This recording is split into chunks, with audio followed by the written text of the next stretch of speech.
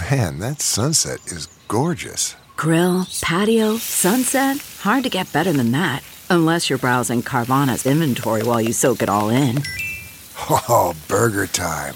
So sit back, get comfortable. Carvana's got thousands of cars under $20,000 just waiting for you. I could stay here forever. Carvana, where car buying meets comfort meets convenience. Download the app or visit Carvana.com today.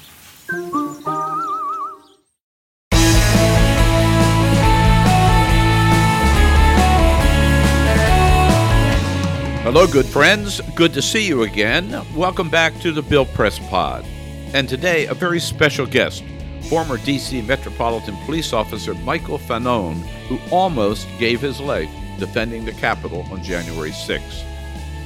You know, I thought of Officer Fanone on January 6th when I first heard the news of the October 28 assault on Paul Pelosi, husband of Speaker Nancy Pelosi, because although they happened 22 months and 3,000 miles apart, those two events are closely related.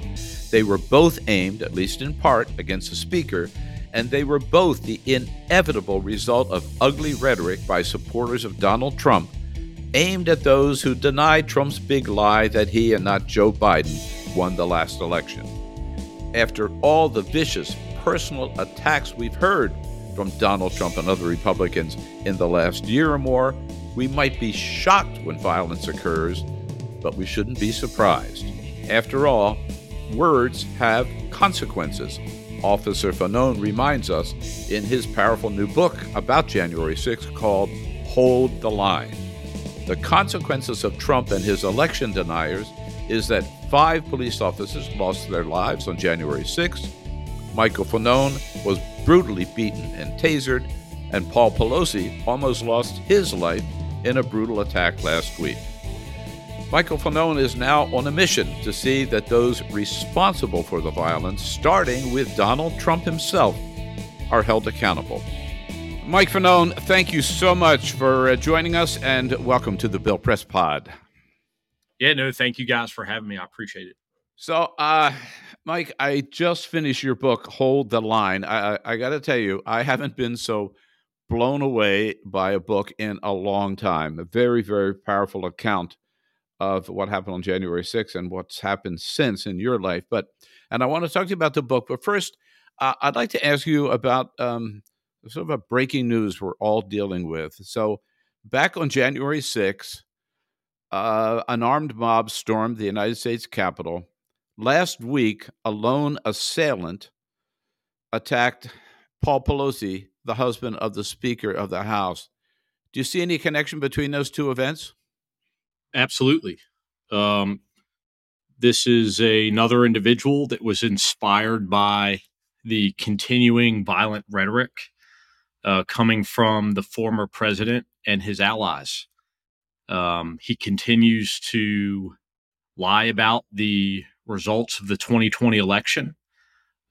He also spouts other conspiracy theories, and they are resonating with many Americans and are seen as a call to action. And I think that's what you have that played out here at the Speaker's home in San Francisco. You point out in your book, I think you used the phrase, words have consequences, right? And yes, we've seen those consequences on January 6th and on October 28th. Absolutely. I mean, I think that what's amiss is that many Americans, many politicians don't realize the fact or are trying to ignore the fact that on January 6th, Donald Trump declared war on America. And he didn't do it figuratively. He did it literally. He amassed an army of his supporters, and he sent them to attack the Capitol building. He continues to inspire them through violent rhetoric.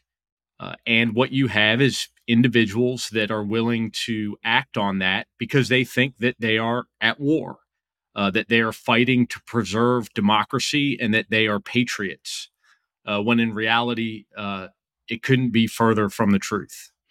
Do you think that those politicians, and I guess they all happen to be Republicans, who downplayed the violence on January 6th or who called the mob patriots are somehow responsible for this violence? Absolutely. I mean, these are government officials. They're paid for by our tax dollars. They're on the government payroll. They have an obligation to denounce these conspiracy theories, to call out the former president and his allies, and they refuse to do so. I think there's a variety of reasons why. Some of them, it's as simple as they believe it, Right. Yeah. and then there's others, the Kevin McCarthy's of the world that just don't see it as politically advantageous. And so they're willing to turn a blind eye to it as long as it helps them, further their political career. And what role does Donald Trump play in all of this? I mean, Donald Trump is the circus master. Mm. He is the one who has the biggest platform. He is the leader of the Republican Party. And when he repeats these conspiracy theories, he lends credibility to them. And, like I said, there's a whole host of Americans that believe that, he is America's savior, and that by supporting him and by, acting on his direction, that they are patriots. It is almost like a religious cult, isn't it? It is a religious cult minus the religion. Right. Yeah. And with a strange figure at the top of it, I might add. So when I picked up your book, I was a little surprised, but pleased to see on the front cover of your book is what we in the business call a blurb, and actually also on the back cover of your book, a blurb from the speaker, Nancy Pelosi. You had an opportunity post January 6th to meet with her, I think on more than one occasion. She's been demonized by a lot of people. What was your impression of Speaker Pelosi? I mean, there's been quite a few times in my career where I have been inspired by people who were in leadership roles within the police department that I worked for. I think the first person I was ever inspired by was my former chief, Charles Ramsey. Mm-hmm. And then on January 6th, there was, my friend and official with our department, Commander Ramey Kyle. The leadership that he brought to the Lower West Terrace Tunnel was one of the most inspirational experiences of my life. And my former chief, Robert Conti. That being said, they're just people that you interact with that they exude leadership qualities. I mean, listen, I don't pretend to agree with or even know all of the nuances of Nancy Pelosi's politics, but Nancy Pelosi is a leader. She is a statesman in every characteristic. She's just somebody that I found to be and I was inspired by her leadership. And then to learn what she did on January 6th in the last select committee hearing, to see the videos of her. I mean, I said in the immediate aftermath of that, it was clear to me who the commander in chief was on January 6th. And it was not Donald Trump. It was Nancy Pelosi with the assistance of Mitch McConnell and Chuck Schumer. Mm-hmm. Mm-hmm. Yeah. And maybe Mike Pence doing his part there too, right? But there was no doubt, never any doubt, that Speaker Pelosi was on your side. None whatsoever. And I mean, she also was incredibly personable. The first time I met with her, she spent over an hour listening to me, ramble on about my experiences on January 6th. She's reached out to members of my family. She has been, she's been incredible. Yeah. So contrast that with your meeting with Kevin McCarthy. Well, we're talking to opposite ends of the spectrum. I found Kevin McCarthy to be one of the most indifferent individuals that I've ever had contact with in my entire life, which includes 2 decades in the police department. It was very clear to me from, minute one in that meeting that I and uh, Brian Sicknick's mother, Gladys, and Harry Dunn were an inconvenience to him. He was meeting with us because of the optics. It had become problematic. He was getting questions in the media as to why he hadn't met with us. It took a long time to get that meeting, right? It took months, and there was a lot of back and forth. I'd contacted his office multiple times. He had announced to the media that he had reached out to me, but I had declined to meet with him, which wasn't true. It was almost comical. And as I recall, your ask in that meeting, right, was not that he come out and attack Donald Trump, but simply that he defend the police officers. Correct. Right? Yeah. I had a handful of asks. One of them was that he denounce the 21 House Republicans that voted against awarding the United States Capitol Police and the Metropolitan Police Department the Congressional Gold Medal in reference to their response to the Capitol on January 6th. I also asked him to denounce publicly the what I later came to call the tinfoil hat brigade of the Republican Party, which is the Paul Gosars, Marjorie Taylor Greenes, Andrew Clydes, Louis Gohmerts, the individuals that were spreading conspiracy theories, not just about myself, but also about many other officers and the total response that day, also mischaracterizing the level of violence that we experienced. I think if you remember, it was Andrew Clyde that called it a normal tourist day. Right. Yeah.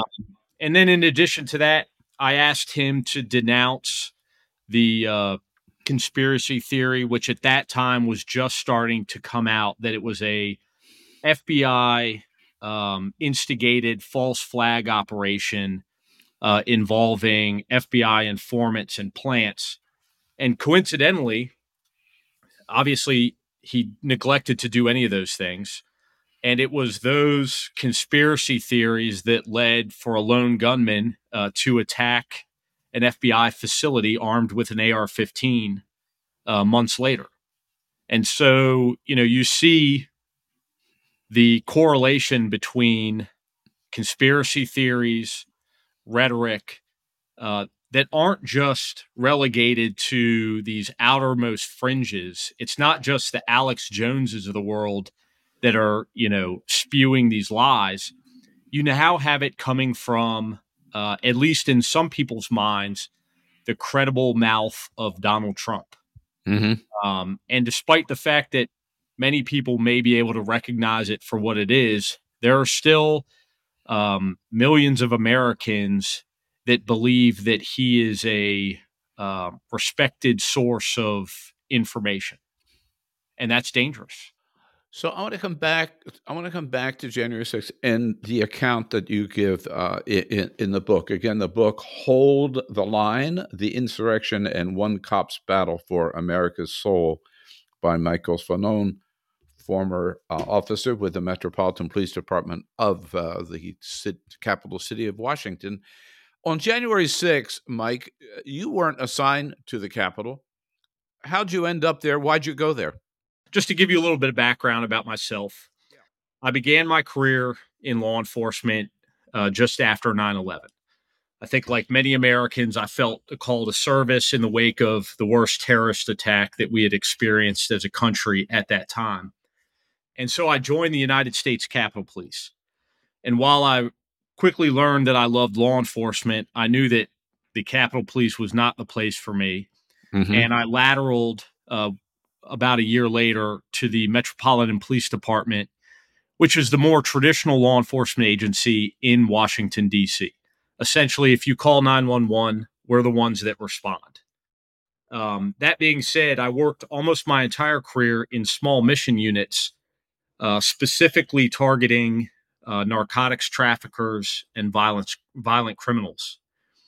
I was working in one of those units on January 6th. And while the plan for the day was to conduct a undercover heroin buy as part of an investigation that my office was working on, um, the events of that late morning into the early afternoon um, made me change the plan, essentially. I remember late morning reports from officers that were working about the individuals that were outside of the security perimeter on the ellipse that were in possession of firearms, and the arrests that were being made, and how disturbing it was to hear, uh, an officer call out an individual that was in a tree with an AR-15 rifle. Um, so I knew at that point that this was not going to be an ordinary demonstration. Right. That there was not only the propensity for a level of violence that I don't think our department had experienced, but that it was almost imminent. And then to hear this large group break off from the rally and start heading towards the Capitol, I knew what was going to ensue. And so when I heard around 1 p.m. that, the police officers were being attacked, that they had abandoned the outermost perimeter and were retreating up the Capitol steps, by that time I had already made the decision that I was going to respond. And so when I got to my office, I told my partner that we were going to go. And for the first time in about a decade, I put on my uniform and responded to the Capitol. Once you arrived on the scene, you and your partner get up to the Capitol. What did you see? What did you discover? So we parked our car on D Street, just south of the Capitol complex. And we walked up South Capitol Street, past the Longworth House Office building. And I remember thinking to myself how eerily quiet it was. This is an area, if you're familiar with Capitol Hill, there's constant pedestrian traffic, the hustle and bustle of, House and Senate staffers, members of Congress, visitors. There was nothing. It was a ghost town. And it wasn't until we got to Independence Avenue that we kind of realized what was taking place. Independence Avenue was filled with police vehicles.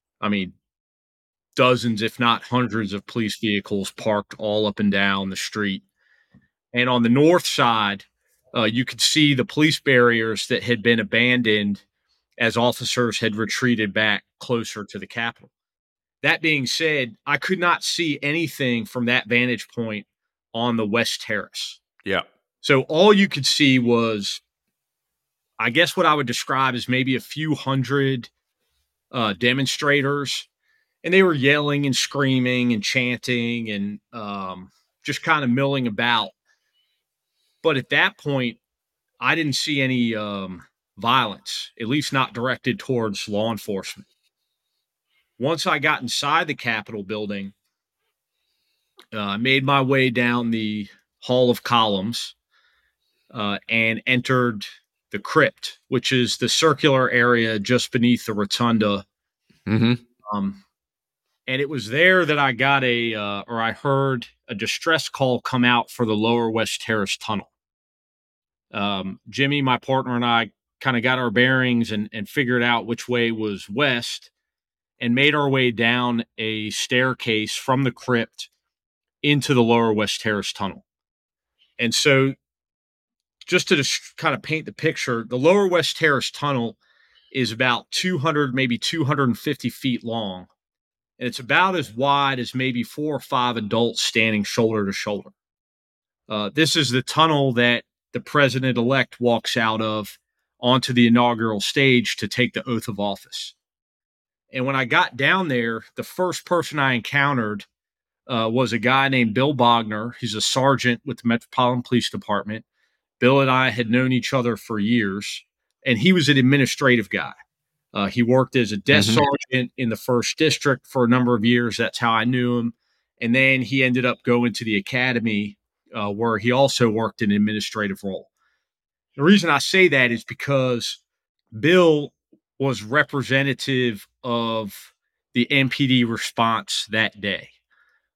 Hundreds of officers self-deployed, took it upon themselves, heard the distress calls to respond to the Capitol, and help the U.S. Capitol Police in any way that they could.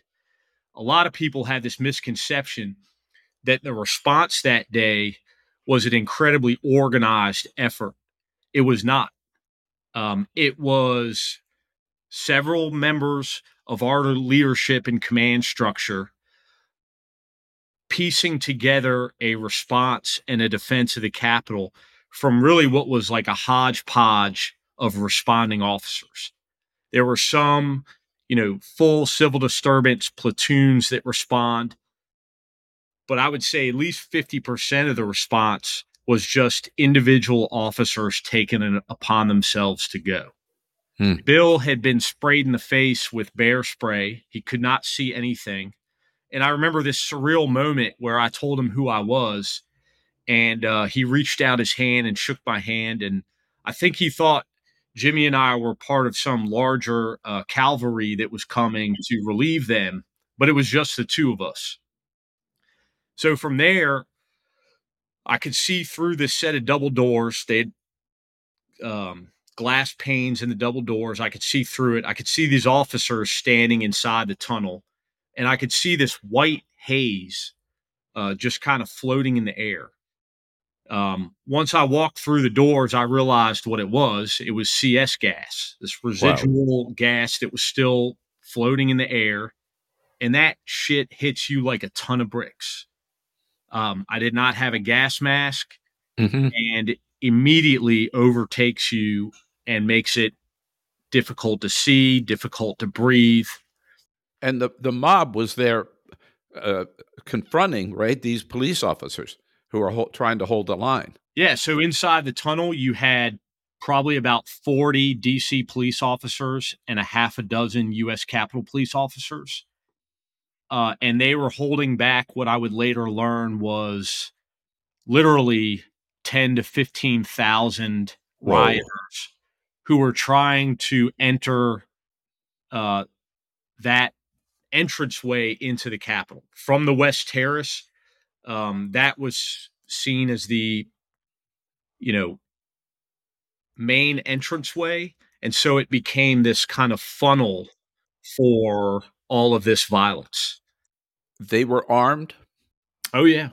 In addition to, contrary to what Ron Johnson continues to say, they did have firearms. There were many handguns recovered, including a handgun that was recovered from the tunnel that was in Commander Ray McCall's pocket for most of the day. In addition to that, though, they were using metal pipes, metal batons. They used scaffolding and bicycle racks as battering rams to try to defeat our police line. They used stolen police equipment. They used chemical irritants, and they also used commercial grade fireworks, which you can imagine the percussion of a mortar going off inside of a confined space. I mean, it was deafening.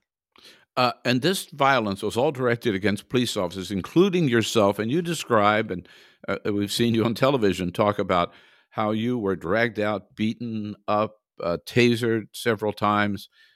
Did you ever? I guess kind of a stupid question. I guess you must have feared for your life. Oh, absolutely. I knew that there was a strong possibility um, that I wouldn't go home. Yeah, I realized that the moment that I walked into the tunnel. Yeah. I mean, and you saw that you talk about you saw that in their eyes. I mean, they were out to get you and other police officers, right? The hate in their eyes. I mean, they were out. One of them said, "Kill him, kill you," right? Kill him with his own gun. Yeah, I mean, it actually became a chant. So there were a number of individuals that were in the crowd that were yelling that out. And one of the ways that I describe to people um, the ferocity and brutality and really just savage behavior is that, when I was pulled off the police line out into the crowd, I was probably about 250, maybe 300 feet away from my fellow officers. And out there, I posed no threat, no obstacle to any of these individuals that were trying to make their way into the Capitol. Right. I was not an impediment, but yet they still chose to beat me, use a taser on me. So it wasn't just about getting past me or getting past the officers. It was about inflicting pain. It was about physically beating them. Yeah. In the middle of this, Donald Trump issues a statement from the White House where he says, among other things, "We are the law and order party, and our people up on the Hill, there's no violence. They are hugging and kissing police officers." How'd you respond to that, Michael? Yeah. I mean, listen, I don't think at that point it's any surprise really shouldn't be a surprise to any Americans that Donald Trump is full of shit. I mean, there's absolutely nothing in that statement that is accurate. It is a complete and utter lie. We'll take a quick break here on the Bill Press Pod. We've got to do that, Mike, and then come back and talk about post January 6th and some of the response you got from members of Congress and from your own police union, as you detail in the book, Hold the Line. Hold on, we'll be right back. Well, friends, the last few weeks we've asked your help for some very important Senate races on the line on November 8th. Those Senate races in Ohio, Pennsylvania, and Georgia. Well, with this last chance before Election Day, we want to remind you about one more that's really, really important, and that's in the state of Wisconsin, where probably the worst U.S. senator in the whole Senate right now, Ron Johnson, is trying to get another term, which he doesn't deserve. I mean, this is a guy who's one of the chief election deniers, number one. Number two, he's a guy, as Michael Fanone has told us, who denied that there were any arms held by the armed mob on January 6th. After all, he says, I didn't see any arms, so you can't call it an armed mob. This is also the senator who voted against creating a commission to investigate the insurrection. Ron Johnson's got to go, and the man to do it, man put in place, is Lieutenant Governor Mandela Barnes, our Democratic candidate in Wisconsin, who is one of the most qualified, one of the most promising young political leaders in the nation. Mandela Barnes, MandelaBarnes.com. So please check out his website, MandelaBarnes.com, and send whatever help you can to make Mandela Barnes the next Democratic senator from the state of Wisconsin. CarMax is putting peace of mind back in car shopping by putting you in the driver's seat to find a ride that's right for you. Because at CarMax, we believe you shouldn't just settle for a car. You should love your car. That's why every car we sell is CarMax certified quality, so you can be sure with upfront pricing that's the same for every customer. So don't settle. Find love at first drive and start shopping now at CarMax.com. CarMax, the way car buying should be. Okay, picture this. It's Friday afternoon when a thought hits you. I can spend another weekend doing the same old whatever, or I can hop into my all-new Hyundai Santa Fe and hit the road. With available H-Track all-wheel drive and 3-row seating, my whole family can head deep into the wild. Conquer the weekend in the all-new Hyundai Santa Fe. Visit HyundaiUSA.com or call 562-314-4603 for more details. Hyundai, there's joy in every journey. Okay, picture this. It's Friday afternoon when a thought hits you. I can spend another weekend doing the same old whatever, or I can hop into my all-new Hyundai Santa Fe and hit the road. With available H-Track all-wheel drive and 3-row seating, my whole family can head deep into the wild. Conquer the weekend in the all-new Hyundai Santa Fe. Visit HyundaiUSA.com or call 562-314-4603 for more details. Hyundai, there's joy in every journey.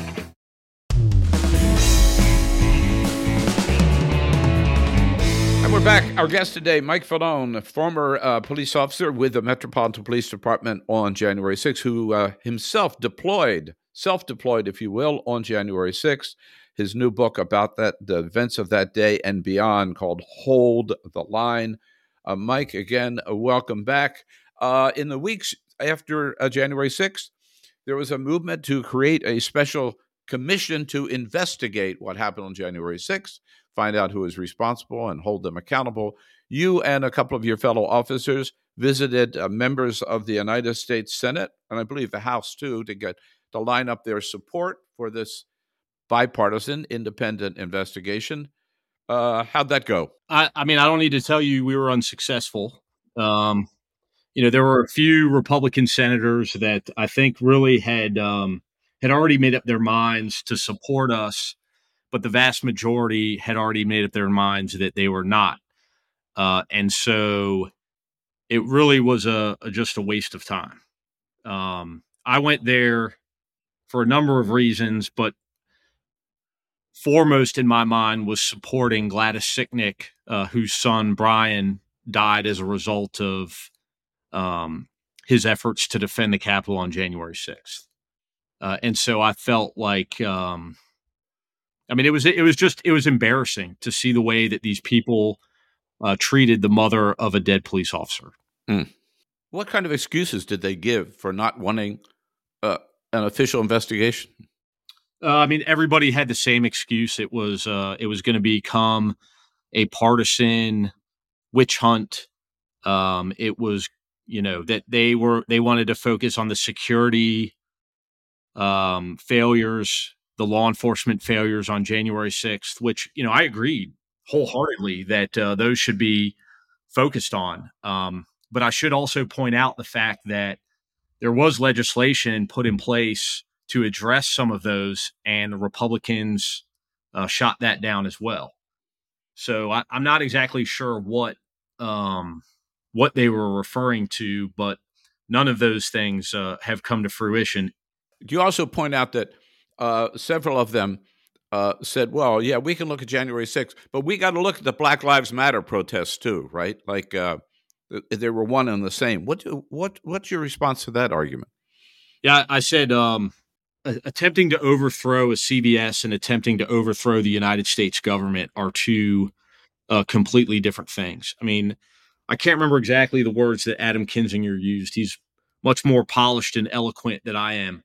But if you're incapable of seeing that there are, no parallels between those two events, other than the fact that a lot of police officers were injured, but at no point in time did we feel as though America's democracy was in peril throughout the summertime riots. Now, they were awful, and a lot of my friends, people I'd worked with my whole career, were severely injured. Some of them were injured to the point where they had to end their careers. And so, yes, that was a horrible event. Did I feel like our democracy was in peril? No, I did not. Nor do I think did any other police officer that participated in that. But it was what I saw as this disingenuous argument as to why we shouldn't simply focus on the events of January 6th. And if you expected anybody to have your back, it was your fellow police officers, particularly the Police Officers Union that you had been for many years a member of. You and Officer Harry Dunn went to meet with them. You didn't find much support.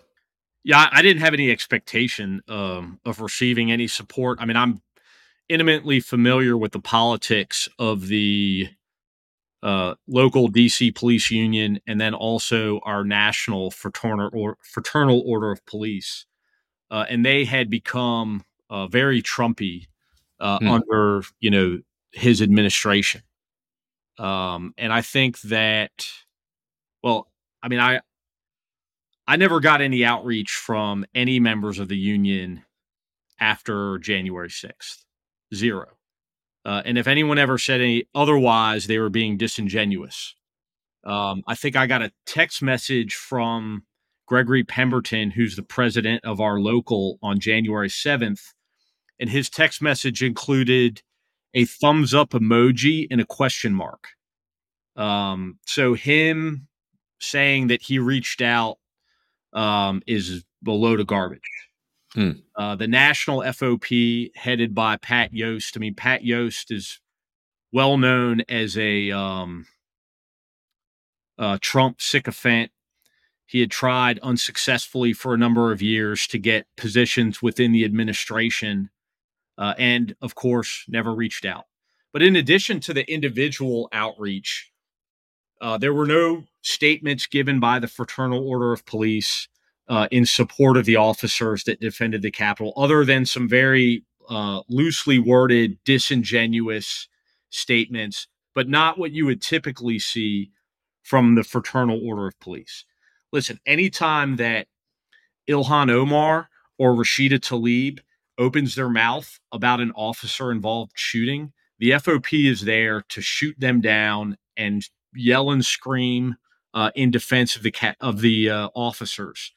In this case, you had people like Paul Gosar calling an officer who was cleared in a police-involved shooting of Ashley Babbitt a murderer. Mm-hmm. Did the FOP say anything? Not a thing. You had individuals from Fox News that were saying I was a crisis actor, awarding me an Emmy for best performance in an action movie. Did they say anything in my defense? No. So, I mean, to me, it was clear that they chose, like many people in politics, Yep. they chose politics over people. Toward the end of your book, Mike, you say, I had a singular mission: respect for officers who responded to defend the Capitol on January 6th, and accountability for those responsible for and those involved in the insurrection, period. That's your mission. How do you feel how much progress have you made in accomplishing your mission? And is that still your mission? It is very much so. And I mean, I feel like I am as of right now, failing miserably. Because? I mean, I've yet to achieve either.